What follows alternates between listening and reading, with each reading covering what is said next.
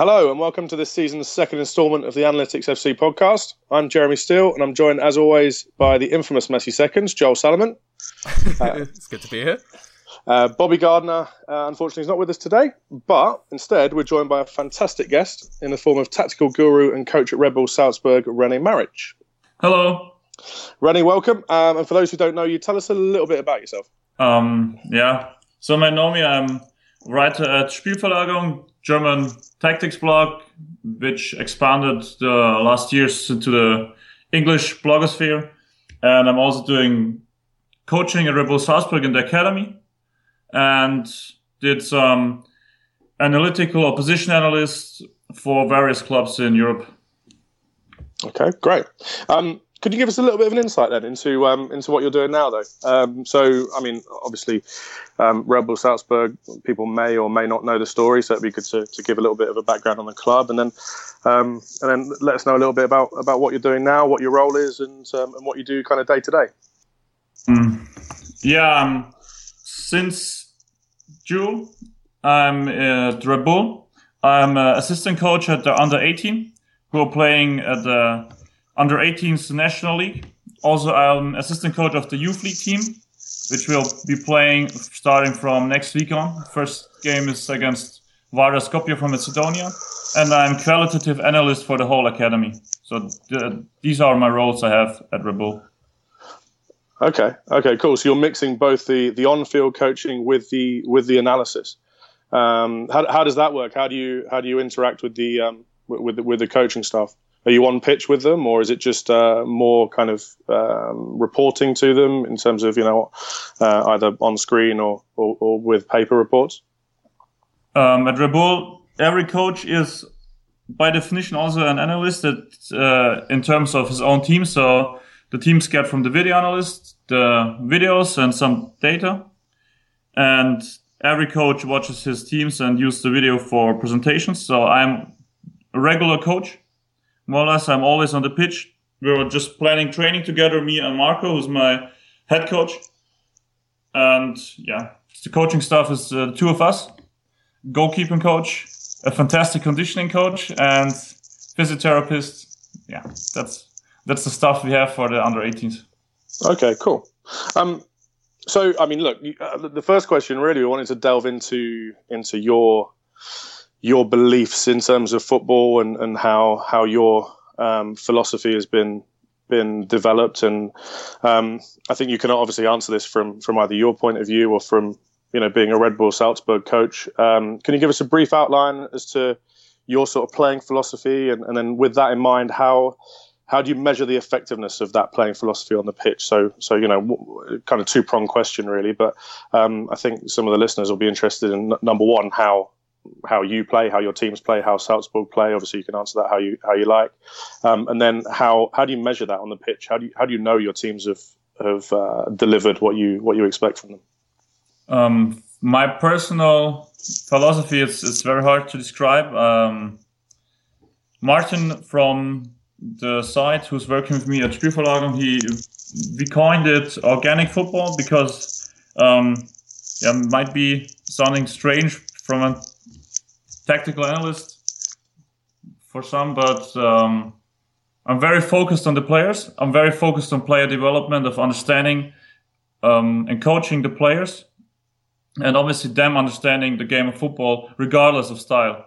So it's very important for me to develop players to understand in a given moment, in a given situation, how ideally to react to the situation. And there is no specific style I'm a big fan of, because when I was coaching amateurs, I was coaching adults the last 2 years, and we were playing a very, very possession-focused style.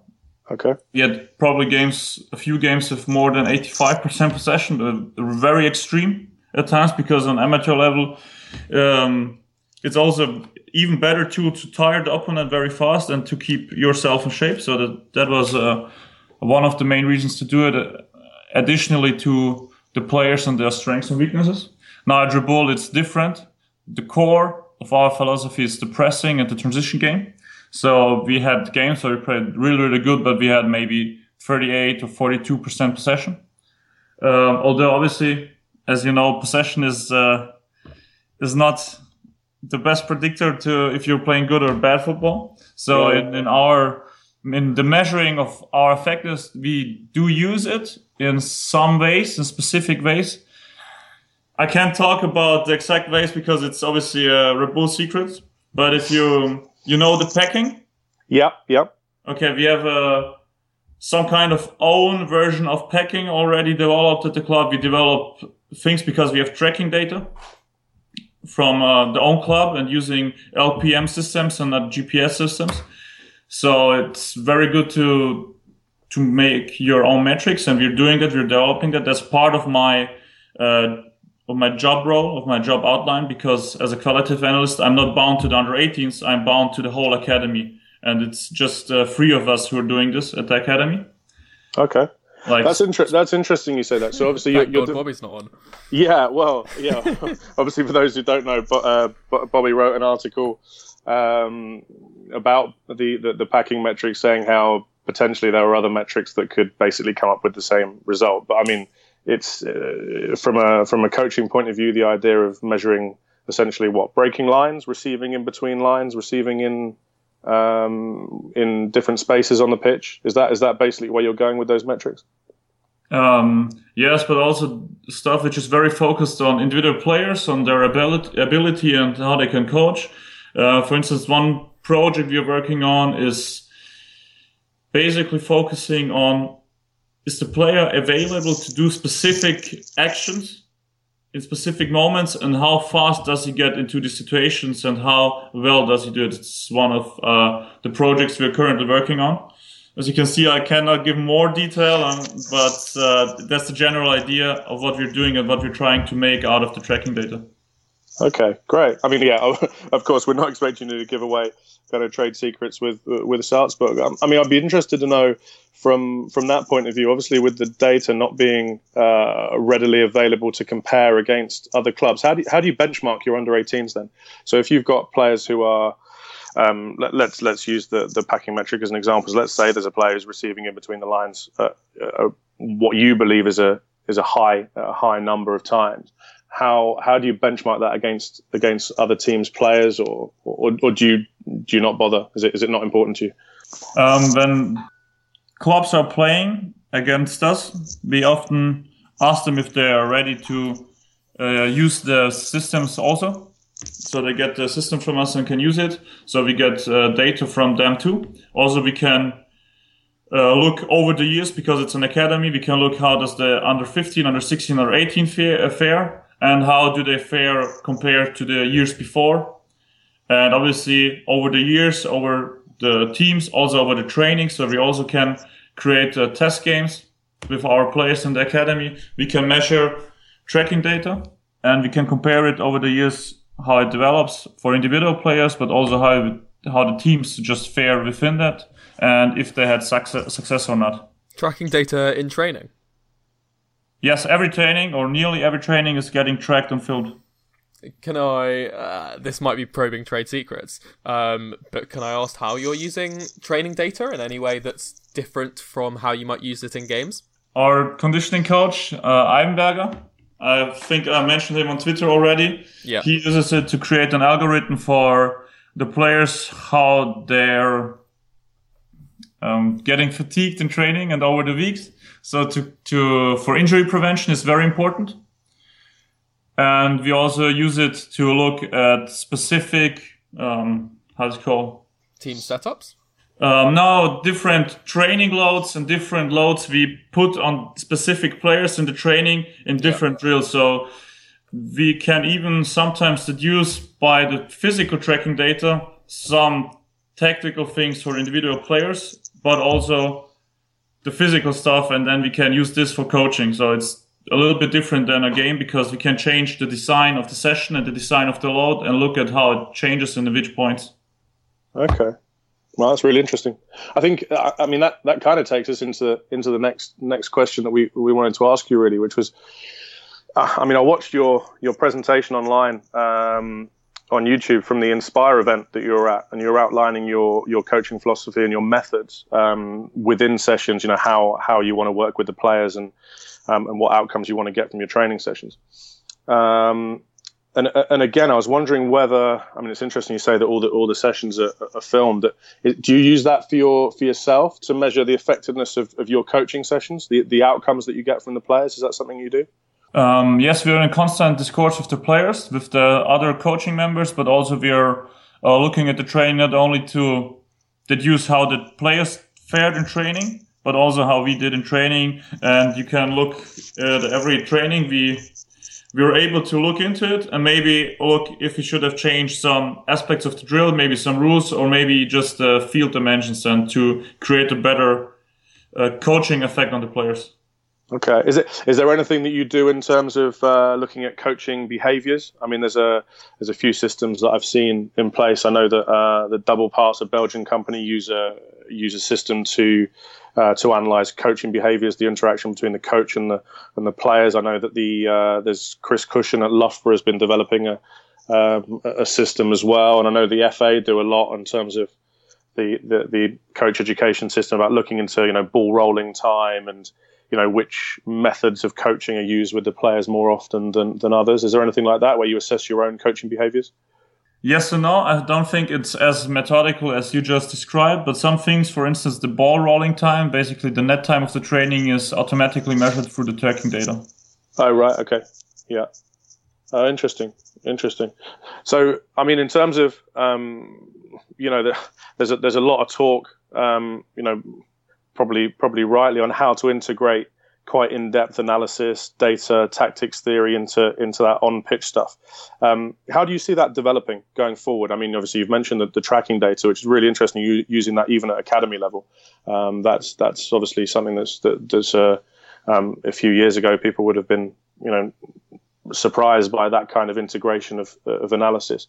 What do you think is the next step? Where's that going in terms of on-pitch training? Just specifically for the training? Well, and matches, yeah. Okay, obviously, if I don't think the on-ball data, the event data from Opta is, I think you can do even more with that. So I don't think that with tracking data they become obsolete. That's just the first point, because I think there's still things to get out of that. But obviously, if you get tracking data, there's a ton of things you can do, and I think it would be very interesting to measure tactical behavior and also technical quality in the matches, compare it to training sessions, and then deduce which coaching effects you can change, which you can create for the players, which are important to create, but also how the players fare compared to, in training, to the game. So maybe you can even deduce some psychological stuff based on that. But obviously it's very important to look what's important in the game and how well do we simulate it in the training, and how well do we simulate it for individual player development. Are you looking at the tracking data yourself, or do you have a dedicated data analyst at Red Bull? There's a video analyst is getting the data out of the tracking data together with the company that provides the system. Yeah. And then together with him and the conditioning coach, we are able to look into the data in which regards we think it's important. Okay, so there was an interesting conversation that I was not involved with on Twitter this week about the uses of tactical analysis and data analysis and how they might come together. Do you have any specific thoughts in your view about where each is appropriate, where one part might be inappropriate, where they work together, where they don't work well together? I know it's very open, but I think they work together well in everything, and you can use it for everything. It just depends on how you use exactly. Some players are very, very open and very interested in their qualitative data, and some are able to really talk about football in a very abstract and deep way and explicitly, and with others it's less. So it really depends, as usual, on the players if you want to use it in coaching, and it depends on the resources you have, the human resources you have, and just the people who work there. So I think in general, data analysis and tactical analysis, there's no discrepancy between them. I think they belong together. But I mean in terms of not what you're coaching to your players, but in terms of how you understand and how you analyze the game.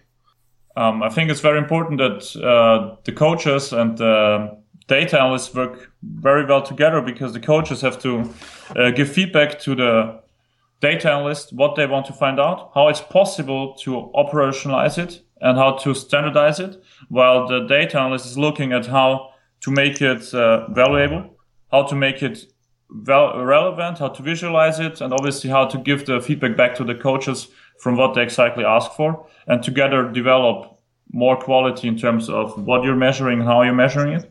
So I think it's very important to have coaching staff who's interacting with the data analysts. So what do you think from a data perspective is very interesting from a coaching perspective but isn't being done publicly right now? There's a ton. For instance, how players is getting free, in which moment, in which positions, if they have individual player tendencies. I think this is a very, very important point that I rarely see in tactical analysis talked about, and I never saw so far really detailed talked about in data analysis. Yeah, good answer. Okay, no, great. I mean, I had a really good conversation with an analyst at a club last week about where he saw that communication that you talked about. Do you see the future of data integrating with the coaching side? Do you see that coaches are going to have to become more familiar with the way of reading data, the way of seeing statistics, or do you feel that it's up to the data guys and the performance analysts at clubs to be able to communicate that better? Or do you see perhaps maybe the performance analyst guys being, they're a member of the coaching staff, they're in the change room, they're on the bench with the coaches, with the managers? How do you see that developing, that relationship? I think to some extent coaches have to understand data and the data analysts have to understand football, probably to a bigger extent. But obviously the coach does not have to know statistics in depth or to program himself, but he should understand the meaning of the stats and the data, so he just can give feedback properly. But it's obviously the role of the data analyst to give the information to the coaching staff in a way they're able to use it efficiently and without being time consuming, without being consuming in terms of they have to adapt to things which aren't part of their core business. Yeah. Whereas obviously the coaching staff still should be able to do the same for the data analysts in terms of football. They should be able to describe the football actions they want to be measured, to get measured in a way it's able to make an algorithm, a metric or whatever, to measure it. So I think coaches have to be very clear in the language and be able to describe it simply, but also correctly, to be able to work together with the data analyst. So it's a responsibility of both. And is that just a matter of communication, or do you think data analysts should be going on coaching courses, or how should they be learning about the game? What should they be learning about the game in order to communicate more effectively? Coaching course is a good idea, but I think you can learn about the game in different ways too, just by being able to discuss things with the coaching staff and getting educated by the coaching staff, especially if it's a very competent coaching staff. I think that is already a big step if they're showing interest in it. And also the coaching staff being interested in talking with them about football, and then developing together just a base they can use together about football, and obviously about data and the next step. Okay. So I think it's mainly communication and education through that. Okay. We had an interesting question from an ex-Analytics FC member, Tom Warville, on Twitter. He wanted us to ask you, if you put yourself in the shoes of a director of football, you're at a new club, you want to shape the analysis department, the analytics department, what's the first change you'd implement within the tactical analysis department at a club? It depends what's there and what's not. Interesting. Okay, all right. We'll give you two different scenarios then. So you turn up at a Champions League club who have a big staff, lots of resources, and then alternatively at a small club with maybe one analyst or two, one analyst full time, maybe a part-time analyst helping out. So yeah, the first one, so loads of resources. How would you shape that analysis department? If I have a big club, I would obviously invest much more in research, because you're able to do research because you have the human resource, you have the infrastructure. At a small club, I guess scouting would be a very important point, to invest in scouting. Also in scouting, really be able to suit and adapt to our team. Also tactical scouting of players, and obviously opposition scouting would be very important at a small club, whereas in a big club I expect that to be there already. And then you have obviously the possibilities to get tracking data, to make analysis of the trainings, and obviously doing research. So I think this would be the difference between these two scenarios. It's interesting you say about the research and development. I was speaking with someone at the German FA. I'm not sure how much interaction you've had with them since joining Salzburg. They've got the research center at Cologne. Is there any way that clubs are able to tap into that, or do you have to do your own R&D? There are always connections and interactions between universities and clubs, not only Cologne. But for instance, our video analyst, he studied there. He worked for the Project 2006, I think it was called. Yeah. The video analysis team for the national team. He did a very good job from what I gathered, and he's doing a great job at our club too. And through him, for instance, I was also able to get information on how they work, what they do. And obviously, clubs have connections to universities and get information about these things from them too. Obviously, you won't get all the information, you won't get all the data they do, but you get to get general idea, and if you want to invest, you're able to do it and copy it for your own club. Be interested also to get your thoughts on an insight into a Twitter discussion that we saw the other day. Two schools of thought. The first one was that there's very little edge to be had in terms of coaching, in terms of improving the standard of or the quality of the coach at first team level. So clubs should concentrate on recruiting the best players. And the second was that the transfer fees these days have gone so high and skyrocketed for teams that they should invest more in backroom staff, their academies, the coaching, where the costs really haven't risen that much. You can get more quality for your dollar. So I mean, essentially, basically, staff and specialist coaches are undervalued in the current market. What's your position on that? I assume as a coach, you probably take the second, but perhaps not. Can you name and shame who was on each side? You could. It's public knowledge. It was back on Twitter. You can go back and research. I think it was a conversation between Marek and somebody else. I can't remember who the other person was, to be honest. I didn't make a note of it. I'll take Marek's view.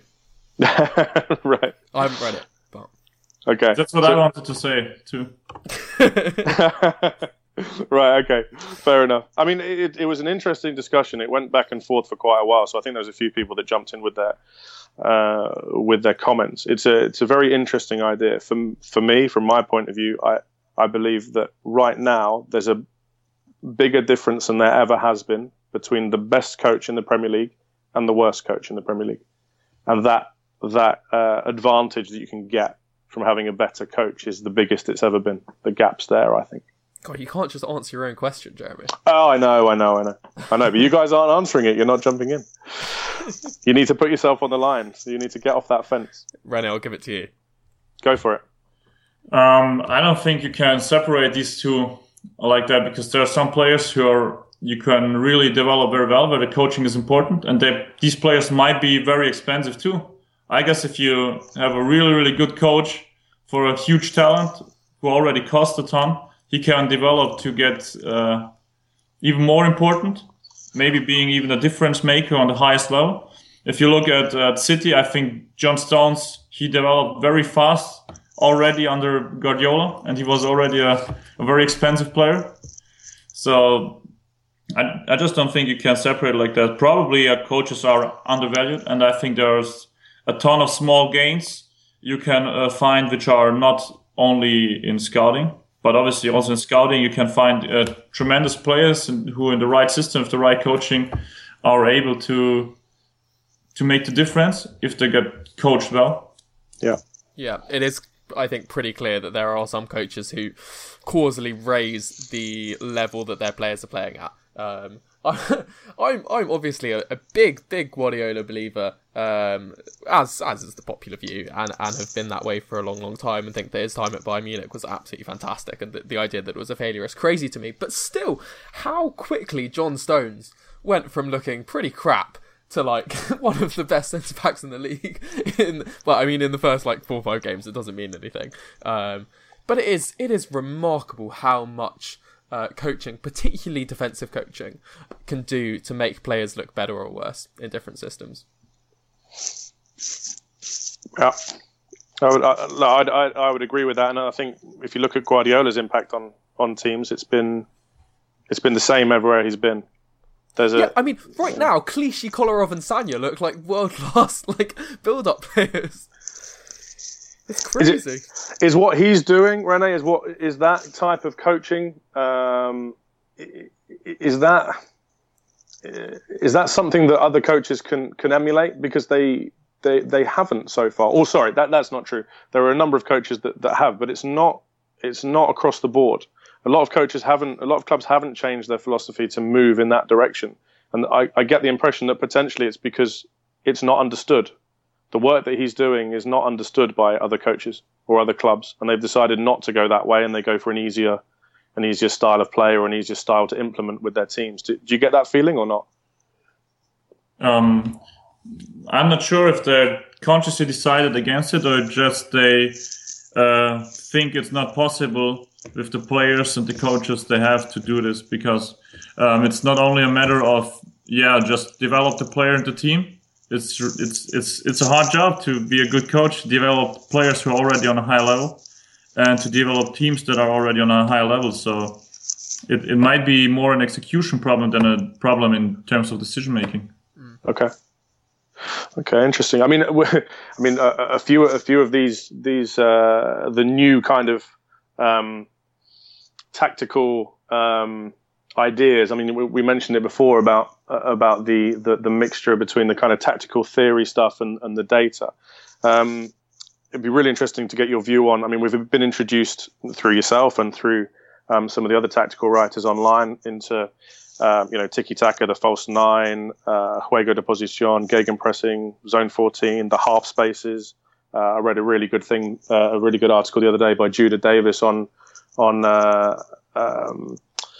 blind side, coaching the blind side, both in offense and defense, which was really interesting. They're all really great developments in terms of tactical analysis. What's the next tactical innovation? What should we expect next? What's the future of that kind of tactical theory? Who knows? It's very hard to predict something which isn't yet invented. I probably think that teams will start to use the goalkeeper even more in build-up. Okay. I think positional changes might become more of a thing again.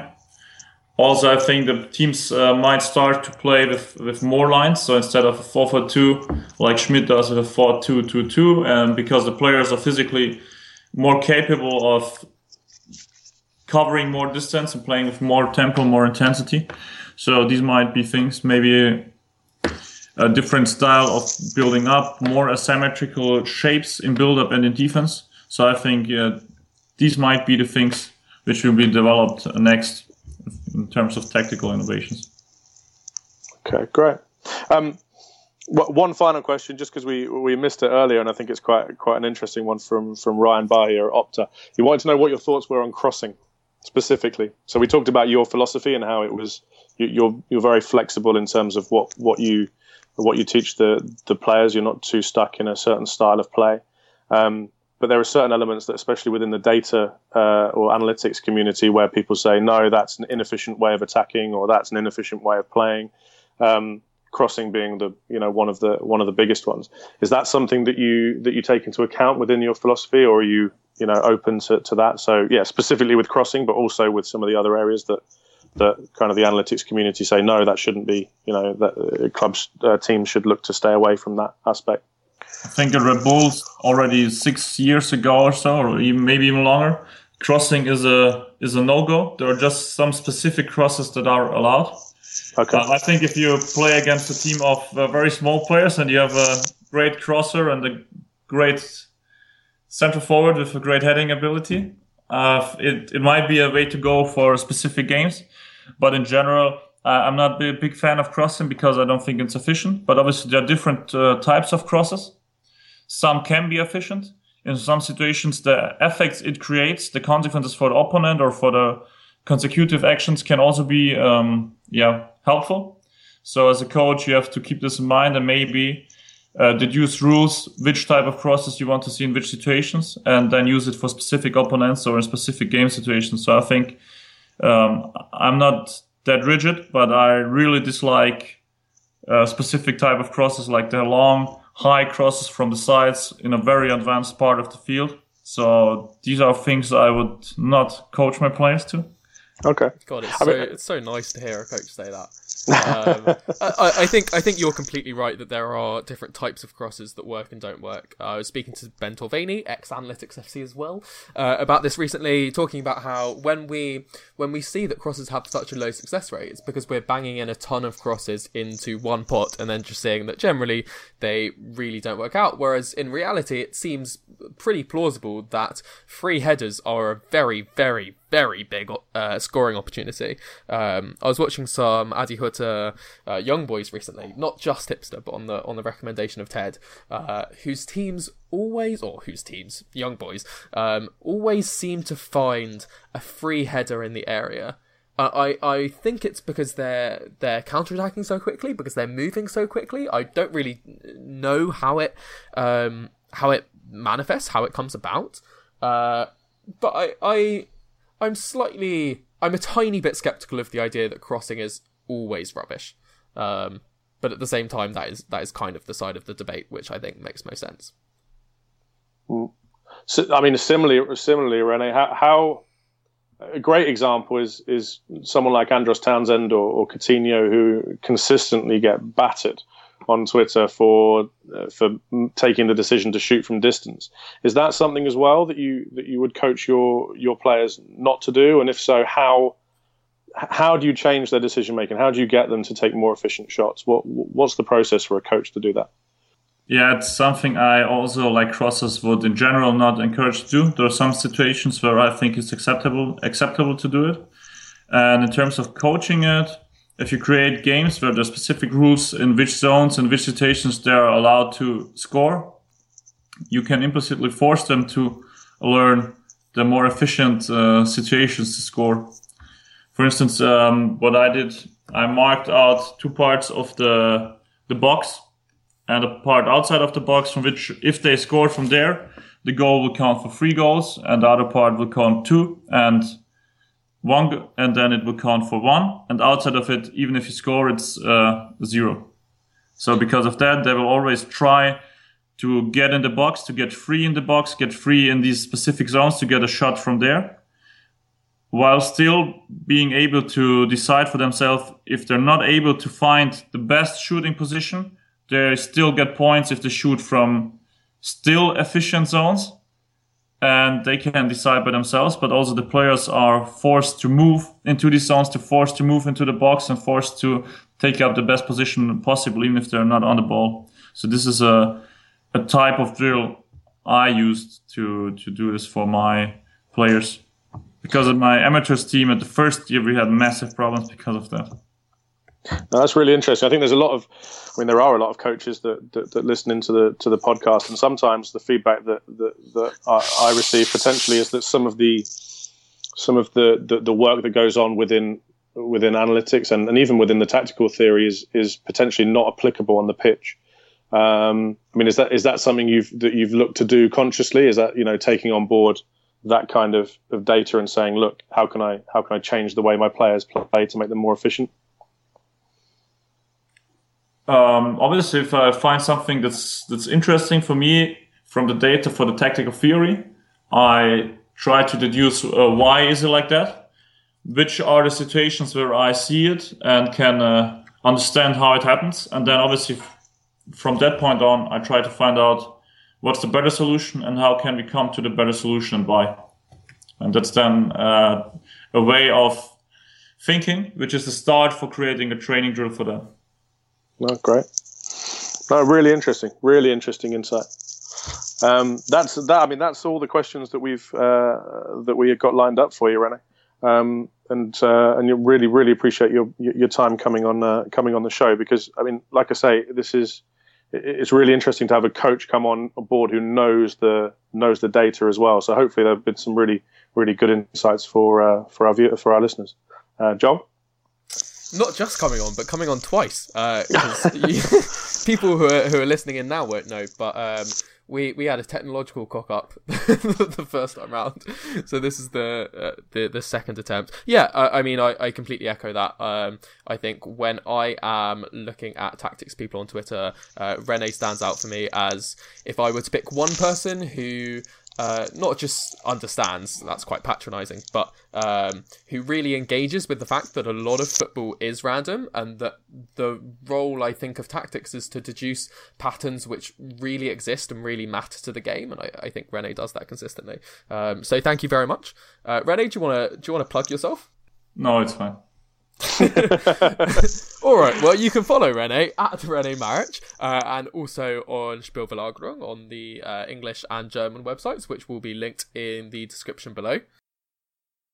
Thank you very much for listening to this rendition of the Analytics FC podcast. For the next one, we're going to have Rory Campbell, the technical scout at West Ham, talking to him about all things Premier League and transfers. And then after that, we have Zarius Desai, of first team analyst at Brentford fame, talking to him hopefully a little bit about the inner workings of Matthew Benham's sides, the use of analytics at first team and academy level, etc., etc. So we look forward to seeing you then.